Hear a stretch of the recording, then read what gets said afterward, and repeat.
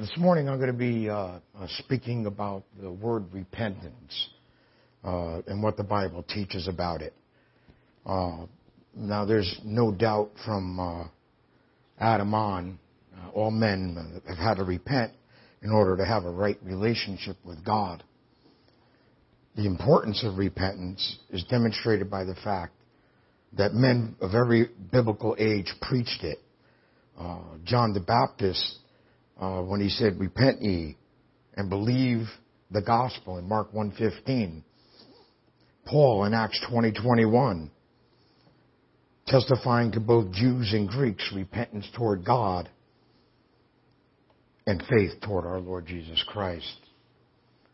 The Apostle John in Revelation 2:5, when he exhorted the church at Ephesus, he says, "Repent ye and do the first works, or else I will come unto thee quickly and remove thy candlestick out of its place, except thou repent."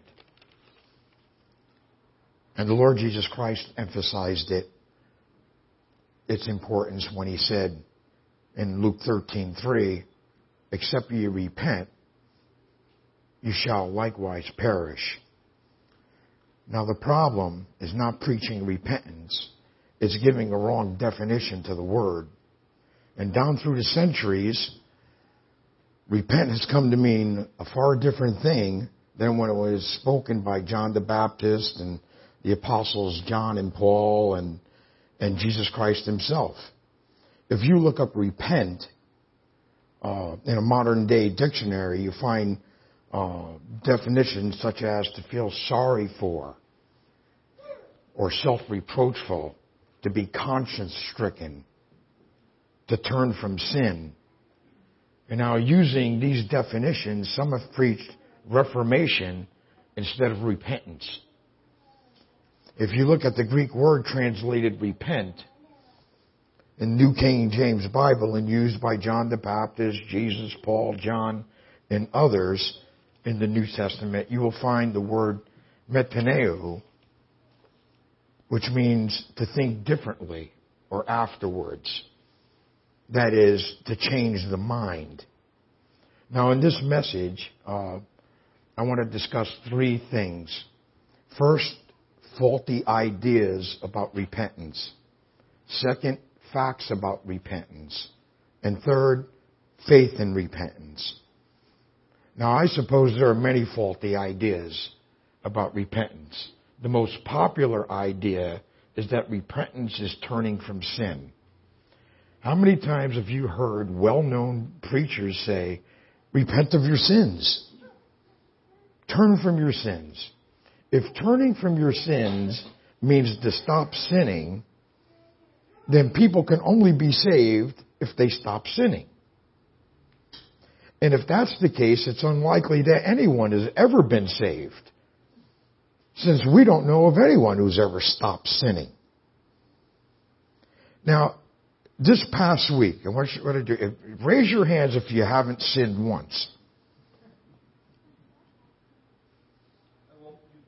Good, I got one for you. Yeah, good. I just don't know of a single person who lives a single day without sinning. Now, to be sure, that you may not commit murder, you may not commit adultery, you may not rob a bank, but you sin nonetheless. Romans 14:23 says that whatsoever is not of faith is sin. And simply put, if we do anything without a conviction of God's approval, is sinful. And I suppose everybody's guilty every day of his life of that. James 4:17 says, "Therefore, to him that knoweth to do good and doeth it not, to him it is sin." I read of an old preacher who used to pray, "Lord, forgive us the sins of omission as well as the sins of commission." There is a sin of omission. The Bible says to leave undone something we know to be good, and who hasn't sinned in that aspect? The book of 1 John is written to believers. 1 John 1:10, we all know it. If we say that we have not sinned, we make him a liar, and his word is not in us. The pronoun we refers to Christian believers. For a Christian to claim that he's not sinned is to make God a liar. You ever hear a preacher say, quit your sinning and God will give you a new heart? That's presenting repentance as turning from sin. And such teaching only frustrates the unbeliever. And he makes him think that salvation is unattainable, since he cannot live a sinless life. I have personal experience with this, sharing the gospel with my oldest brother. He just feels it's unattainable. I can't do it. I can't live it. He's right. That's why God sent His Son. Because we couldn't do it. Now some might say, I've repented from my sins. I've turned from them. The question to ask here is, have I sinned ever after I was saved? And to be honest, you'd have to say yes. And if I say yes, then I have not turned from my sins. I've only turned away from part of them. So if repentance means turning from sin, and turning from sin means to stop sinning, then a person must live a sinless life in order to be saved. And if that's the case, then nobody could ever be saved. Because there's no perfect people. You don't get better to get saved. You get saved to get better. You can't get better until you get saved. And in reality, one can only begin living better only after he's saved.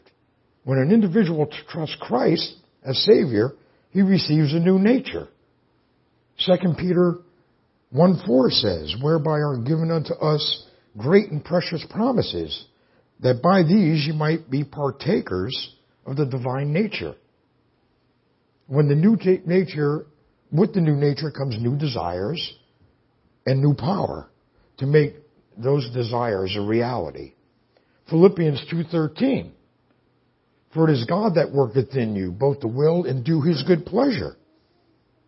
It's the presence of God in the believer that gives him both the desire and the power to live a better life.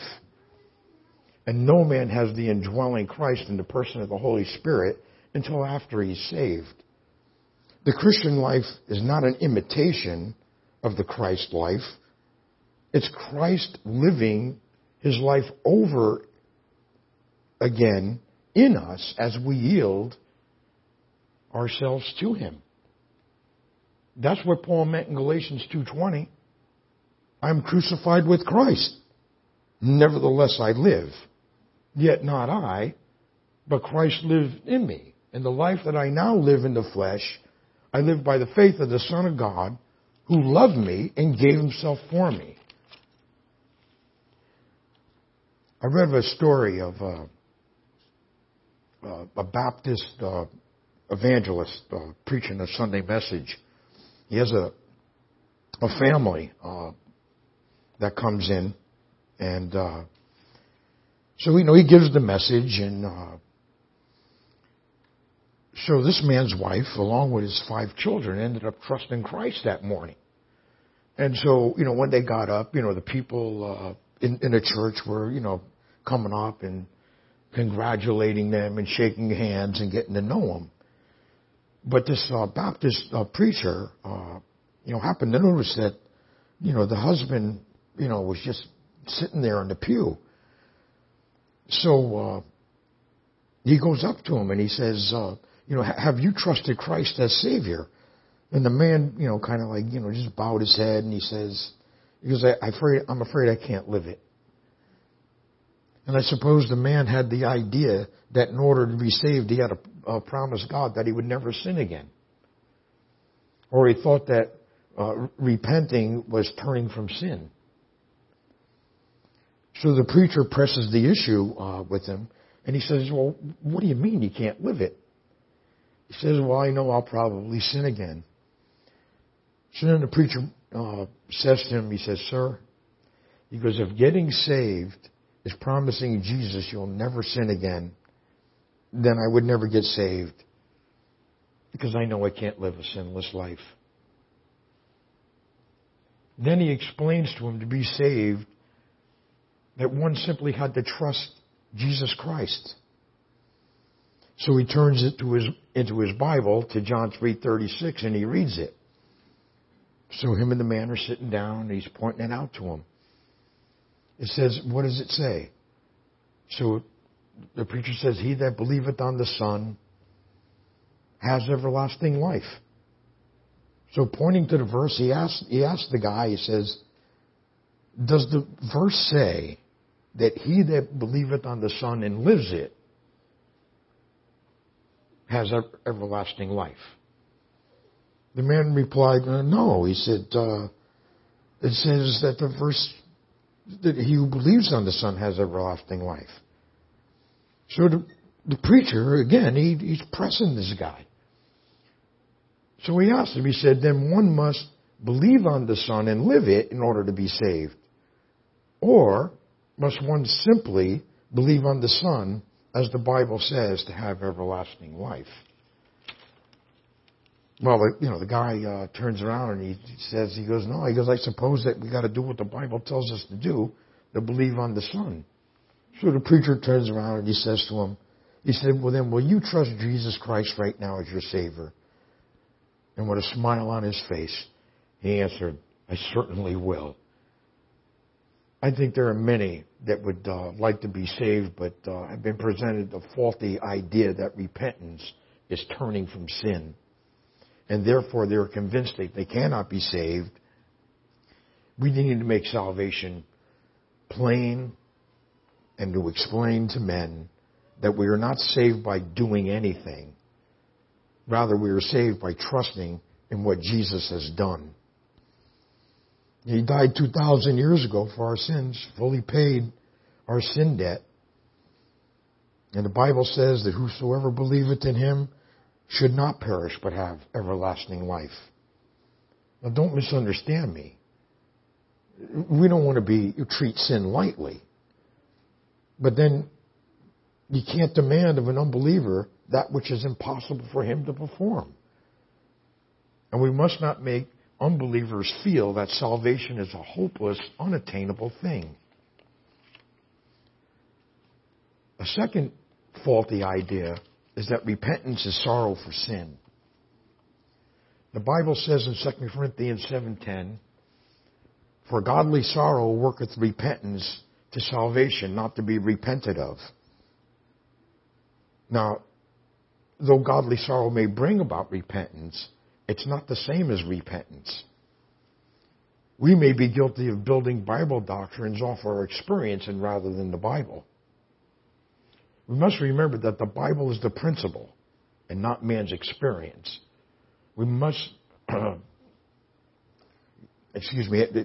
many well-meaning preachers tell of their experience, and I'm sure you guys have heard them, when they describe their experience with salvation, their weeping and their sorrow and how miserable and low down they felt before they were saved. In so doing, they suggest to the unbeliever that he must feel a certain amount of sorrow before he can be saved. And if that's the case, how much sorrow must a man feel? How much must he weep? How much must he moan before God will save him? This kind of teaching suggests to us the false idea that God is basically unwilling to save sinners. And unless one softens the heart of God by his tears, then God will never accept him and grant forgiveness of sin. So what's the truth? The truth is that God is more willing and ready to save than we unbelievers are to simply trust him to do it. God has done and is doing everything he can to save men. 2,000 years ago, he placed all our sins on his Son Jesus Christ and then punished him in our place to pay the debt that we owe so that when we die, we don't have to pay it. That's exactly what the Bible means in John 3:16. For God so loved the world that he gave his only begotten Son, that whosoever should believe in him should not perish, but have eternal life. And in the matter of salvation, no amount of weeping, sorrow will coax God into doing something that he's already done. Remember, when Jesus died on the cross in John 19:30, he cried, "It is finished." That means the price for our salvation was paid in full. Nothing can be added to it. Nothing can be taken away from it.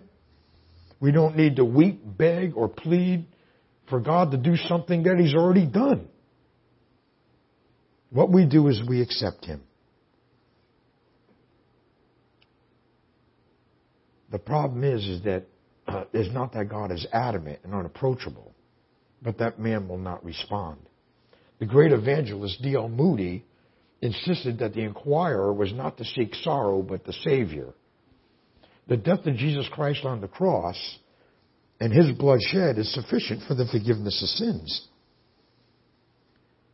Ephesians 1:7, in whom we have redemption through his blood, the forgiveness of sins according to the riches of his grace. And you notice that forgiveness of sins is through his blood. It's not the death of Christ plus sorrow, the death of Christ plus tears, the death of Christ plus mourning, or even the death of Christ plus pleading. No. It's the death of Christ, period. The Word of God makes it clear that salvation is based entirely upon the death of Jesus Christ and the believer's faith or trust in him. Acts 16:31. Believe on the Lord Jesus Christ, and thou shalt be saved. Believe, not believe and weep. Not believe and pray. Not believe and mourn. Not believe and feel sorry for your sins. But believe. Only believe. And I think that we're glad when we see someone troubled over his sins. Remember, we got to be careful in presenting the plan of salvation, not to insist that the person have a certain degree of sorrow before he can be saved. That is not repentance. And such a requirement is not found in the Bible. A third faulty idea about repentance is that it's reformation.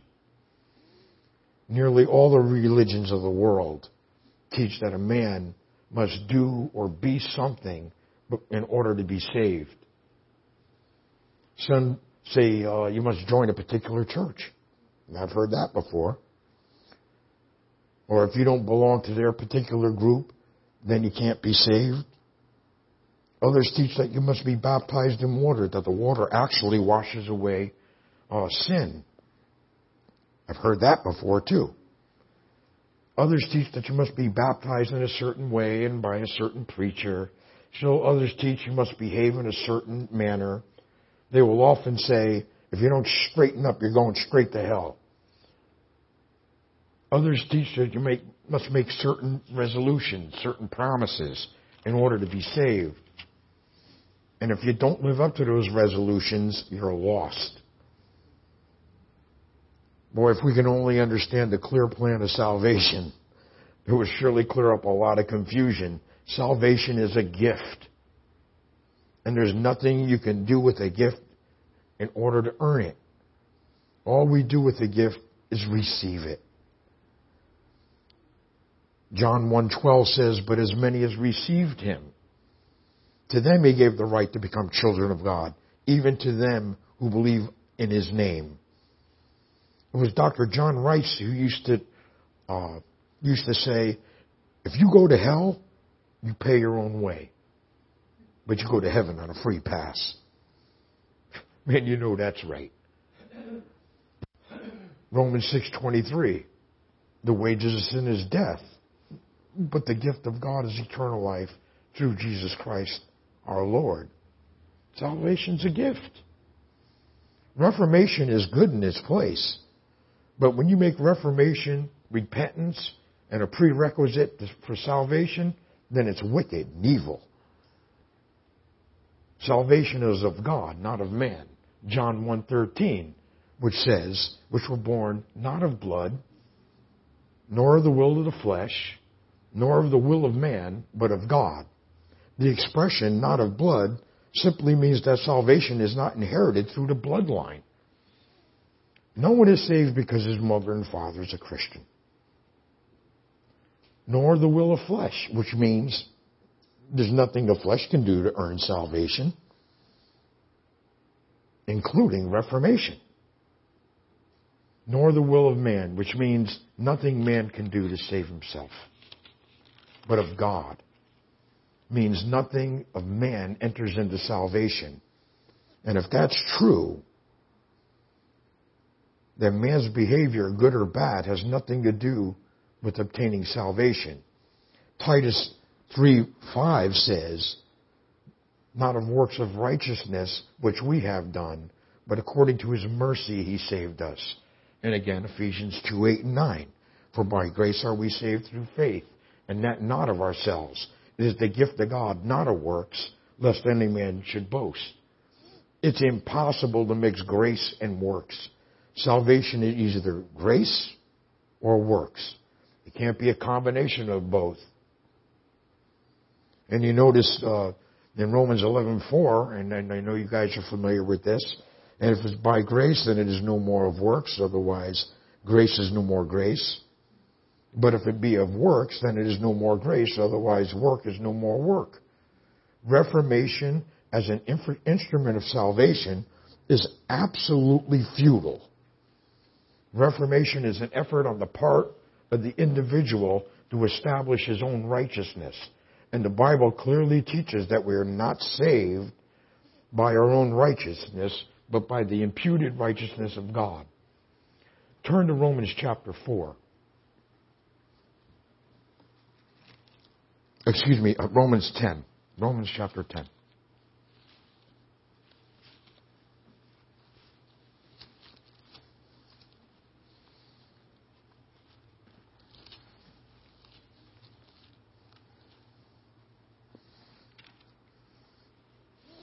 Starting in verse 1. Brethren, my heart's desire and prayer to God for Israel is that they might be saved. For I bear them witness that they have a zeal for God, but not according to knowledge. For they, being ignorant of God's righteousness and seeking to establish their own righteousness, have not submitted to the righteousness of God. For Christ is the end of the law for righteousness to everyone who believes. Now, if we could reform and establish our own righteousness, that wouldn't be sufficient. All our righteousness is as filthy rags. The best we can do is like a filthy rag in the sight of God, of a holy God. The only righteousness God accepts is his own, which is imputed to us the moment we trust him as Savior. What a blessed promise Romans 4:5 is. A verse that should be memorized. But to him that worketh not, but believeth on him that justifieth the ungodly, his faith is counted for righteousness. And we sing in this chapel as well, my hope is built on nothing less than Jesus' blood and righteousness. I dare not trust the sweetest frame, but wholly lean on Jesus' name. Repentance is not reformation. No one will ever go to hell who has put his trust in Jesus Christ. But many is going to end up in torment who trusted their own righteousness in reformation. Turn to Matthew chapter 7.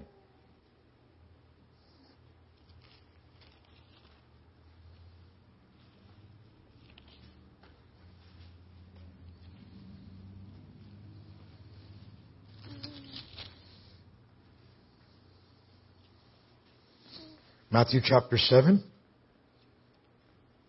starting in verse 22.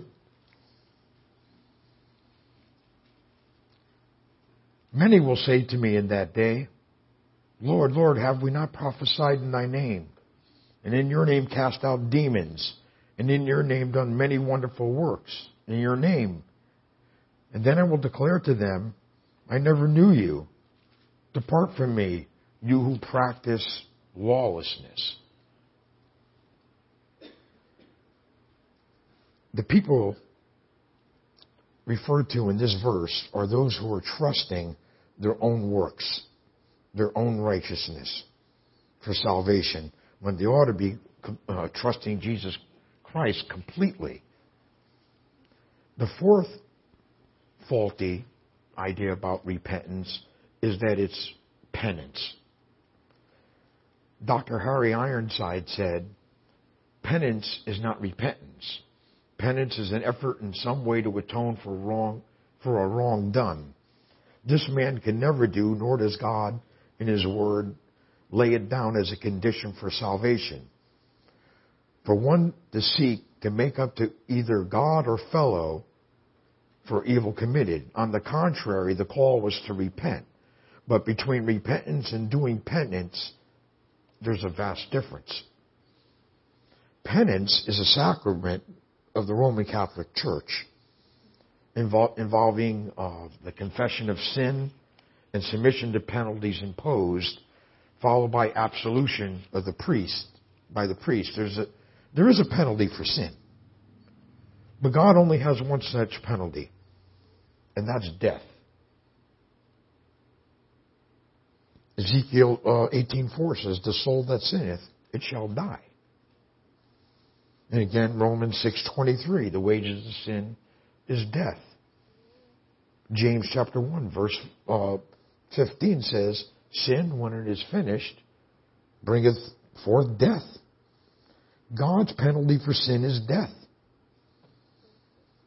And this is described in Revelation chapter 20, verse 14, as the lake of fire. And death and hell were cast into the lake of fire. This is the second death. There is no amount of penance that will pay for our sins. The Bible teaches that Jesus Christ paid for our sins 2,000 years ago. 1 Peter 3:18 says, "For Christ hath once suffered for sins, the just for the unjust, that He might bring us to God." The word once here doesn't mean once upon a time, but once and for all. And the payment for sin was made once for all 2,000 years ago. 1 Peter 2:24, "Whose own self bare our sins in His own body on the tree." God imposed the penalty for our sins before Adam and Eve ever committed the first sin in the garden. In Genesis 2:17, He said, "In the day that thou eatest thereof, thou shalt surely die." And the penalty imposed by God before the fall was paid in full by Jesus Christ 2,000 years ago. Praise the Lord. All that's left for us to do is accept what Jesus has done and trust Him completely for salvation. What must I do to be saved? Asked the Philippian jailer. Believe on the Lord Jesus Christ, and thou shalt be saved. Next, I want to talk about facts and repentance. Now, there's a vast difference between what men think that the Bible says about repentance and what the Bible actually says about it. And here are a few facts about repent as it's found in its various forms in both the Old and New Testaments. The word repent is found 45 times in the King James Bible. Repentance 26 times. Repented 32 times. Repentest 1 time. And repentings 1 time. A total of 111 times in both the Old and New Testaments. The word in its various forms is found 46 times in the Old Testament, 65 times in the New Testament. Of the 46 times the word appears in the Old Testament, 28 times God does the repenting and not man. You got that? For instance, in Exodus 32:14 it says, "And the Lord repented of the evil which he thought to do unto his people." In addition to the 28 times that God repents in the Old Testament, there are 9 other passages that tell of things about which God does not or did not repent. Only 9 times in the Old Testament is man doing the repenting. 37 times it has reference to God repenting or telling us about things in which he did not or will not repent. And if repent means to turn from sin, we've got a problem. We have God turning from sin. And without a doubt, that's certainly inconsistent with Bible teaching. God is sinless and has no sin to turn from. But if repentance means a change of mind, then it's consistent. You have God changing his mind about some things, but you have at least 9 other things in the Old Testament which God doesn't change his mind about. Now that makes sense. There are many things about which I would change my mind about, but there are some things about which I will not change my mind about. For instance, I won't repent or change my mind about the fact that the Bible is the Word of God. I won't repent or change my mind about the fact that Jesus is the virgin-born Son of God. I won't change my mind about the fact that salvation is by grace through faith. And there are other important matters about which I will not repent or change my mind. On the other hand, there are some things about which I would repent or change my mind. I might have plans next week to do something, but before the time arrives, I might change my mind and decide to do something else. In fact, there might be some in this room that have the cleanest minds around. It's changed so often. A little humor there. I guess it didn't plan out. But now, if I can change my mind about some things and not others, God can certainly do the same. And sometimes in the Old Testament, the word carries with it the idea of feeling sorry and regretful. Sometimes where the word is used, one is to repent from what is wrong toward what is right.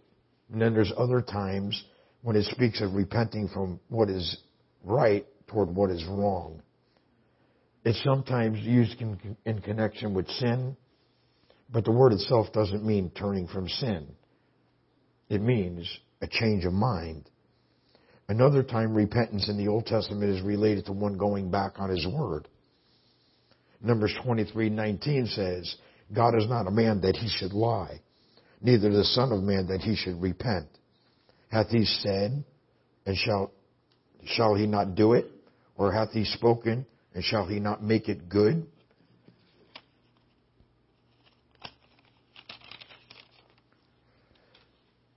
Earlier I mentioned that repentance in its various forms is found 65 times in the New Testament.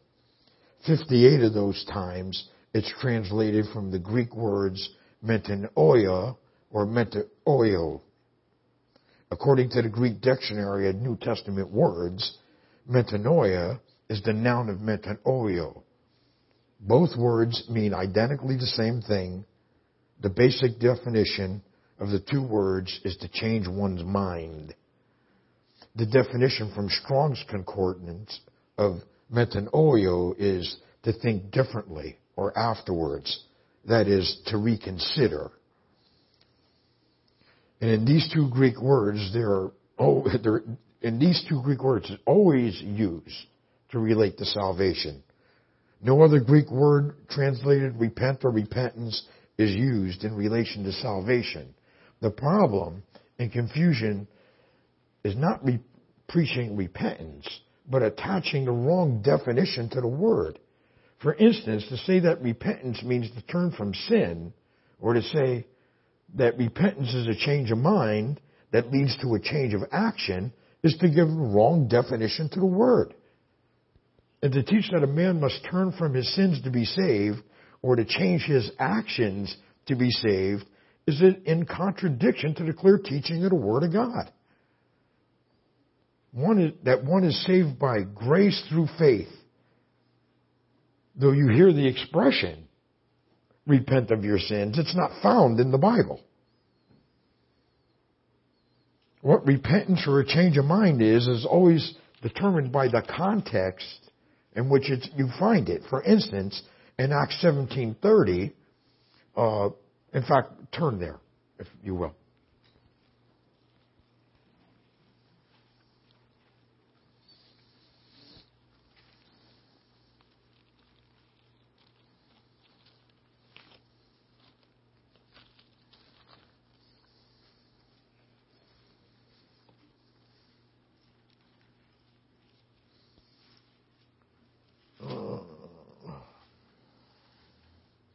In Acts 17:30 it says, "For truly these times of ignorance God overlooked, but now commands all men everywhere to repent." What were they to repent or change their mind about is found in verse 29 of that same chapter. "Therefore, since we are the offspring of God, we ought not to think that the divine nature is like gold or silver or stone, something shaped by man's art or man's devising." Here in verse 29, they needed to change their mind about God and see that He's not a graven image. He's not made of gold, silver, or stone, but that He's a living God that's going to be their judge in verse 31. Let's read that. "Because He has appointed a day which He will judge the world in righteousness by the man whom He has ordained, and has given assurance to this to all by raising Him from the dead." This is what they had to change their mind about.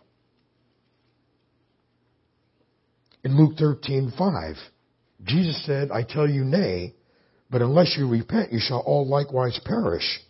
And in the context of that verse, shows that they needed to repent or change their mind regarding punishment and sin. In that passage, Christ was talking to good people who believed that people suffered only because of their sins. And they concluded that those in Galilee whose blood Pilate mingled with sacrifices, and on those whom the Tower of Siloam had fallen, were greater sinners because they died such horrible deaths.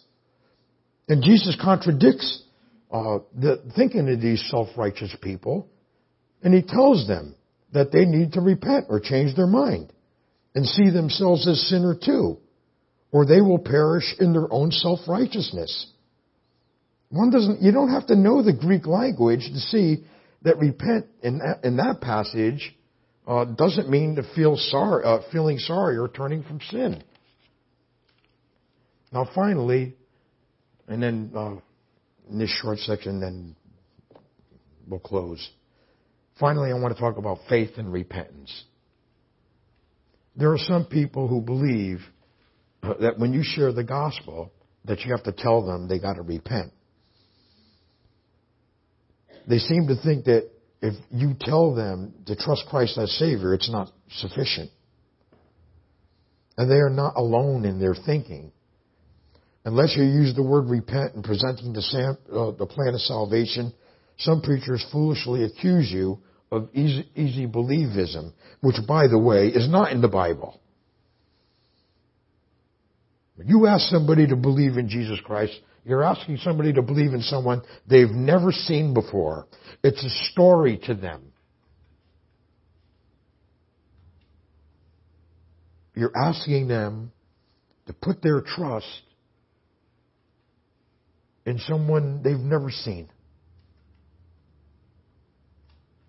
So I hate when people tell me that easy believism. What is easy about believing? It's an impossible story that you're putting your trust in. You're going to bet your life on it. Anyway, some preachers are foolishly accuse you of preaching easy believism, and somehow they got the idea that just to preach, believe on the Lord Jesus Christ, and thou shalt be saved is not sufficient. In an article in The Sword of the Lord by Dr. John R. Rice, he says sometimes the preacher himself does not fully understand the plan of salvation. He thinks of salvation as a process. First, there's a period of conviction, then a period of repentance, then an act of faith. And he goes on to explain that when one trusts Christ as Savior, he also repents. That's right on. Faith and repentance are the same. They're not two separate decisions. One cannot trust Christ as Savior without repenting or changing his mind. The fact that he trusts Jesus Christ for salvation shows that he has changed his mind regarding sin, salvation, and God. If one book of the Bible had to be considered the salvation book, it would be the book of John, the Gospel of John. The Gospel of John is printed and distributed more than any other book of the Bible. And the purpose of the book is given in John 20:31. But these are written that you might believe that Jesus Christ is the Son of God, and that believing you might have life in his name. And according to that verse, it's the whole purpose of the Gospel of John. In other words, it's written that men might be saved. Yet repent or repentance is not used one single time in the Gospel of John. On the other hand, believe is used more than 90 times in its 21 chapters. The book of Romans was written to show how men are justified. And after explaining in chapter 4 how men are not justified, Romans 5:1 says, therefore being justified by faith, we have peace with God through our Lord Jesus Christ. Repentance is only found 2 times in the book of Romans. And in only one case does it have reference to salvation. Romans 11:29. For the gifts and calling of God are without repentance.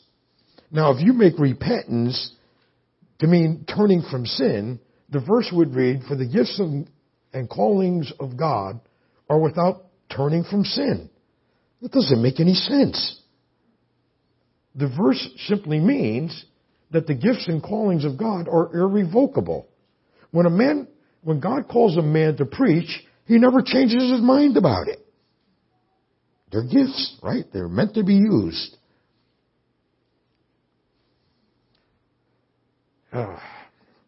While repentance is only found twice in the book of Romans, faith is found 39 times. Romans 3:28 says, a man is justified by faith. A man is justified by faith without the deeds of the law. And Romans 5:1 says, therefore being justified by faith, we have peace with God. And since the word repent is not found in the Gospel of John, and repentance is only found twice in the book of Romans, and only one time is it used in connection with salvation, are we to conclude that repentance is, are we then to conclude that repentance is not necessary to salvation? Absolutely not. It's already been shown that the importance of repentance and its necessity. Now, since repentance is not found in connection with salvation in the book of John, and only once in the book of Romans, are we to conclude that neither of these 2 books tells one on how to be saved or justified? Certainly not. Those who know the Bible best would have to agree that these 2 books of the Bible contain the clearest presentation of the gospel and how one is to be saved. And since repentance is necessary to salvation, and since the word is not used at all in the Gospel of John, and only once referring to salvation in the book of Romans, then we must conclude that the word repentance is included in the words believe and faith, which are found repeatedly in those 2 books. John chapter 3 contains the heart of the gospel. It's there we find that wonderful verse, for God so loved the world, that he gave his only begotten Son, that whosoever should believe in him should not perish but have everlasting life.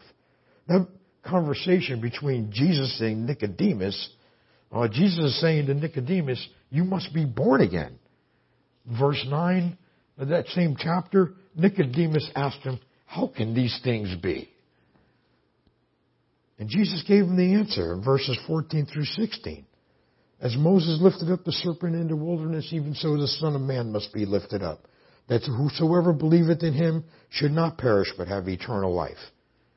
For God so loved the world that he gave his only begotten Son, that whosoever should believe in him should not perish but have everlasting life. Nowhere in that chapter does Jesus use the word repent. He only tells Nicodemus to believe in him. Verse 18, he said, and he points it out to him, he that believeth in him is not condemned, because he hath believed in the name of the only begotten Son of God. And he closes the conversation in verse 36 of that same chapter by saying, he that believeth on the Son hath everlasting life. And he that believeth not the Son shall not see life, but the wrath of God abideth on him. Believe in these verses means to trust or to depend upon, and nothing could be plainer. All one has to do to have everlasting life is to trust Jesus Christ. Jesus had already died for the sinner. All we need to do is depend on him to do it. That is, to save us. But he warns in verse 36, he that believeth not is condemned already. That is, he who doesn't depend upon the Son shall not see life, but the wrath of God abideth on him. There's no promise in the Bible to those who partially believe. The promise is to those who believe on him. We cannot trust Jesus Christ 90% of the time and something else 10% of the time. We must fully trust him. Him alone and nothing else. Since Jesus didn't use the word repent in telling Nicodemus how to be born again, then we must reach one of three conclusions. First, repentance is not necessary to salvation. Second, repentance is necessary to salvation, and Jesus didn't tell Nicodemus how to be saved. Or third, repentance is necessary to salvation, and it's included in the word believe, which Jesus used time and time again in this chapter. The correct conclusion, of course, is that it's necessary to salvation, and it is included in the word believe. A man cannot trust Christ without repenting. If anyone here has never trusted Christ as Savior, I would urge you to do so today.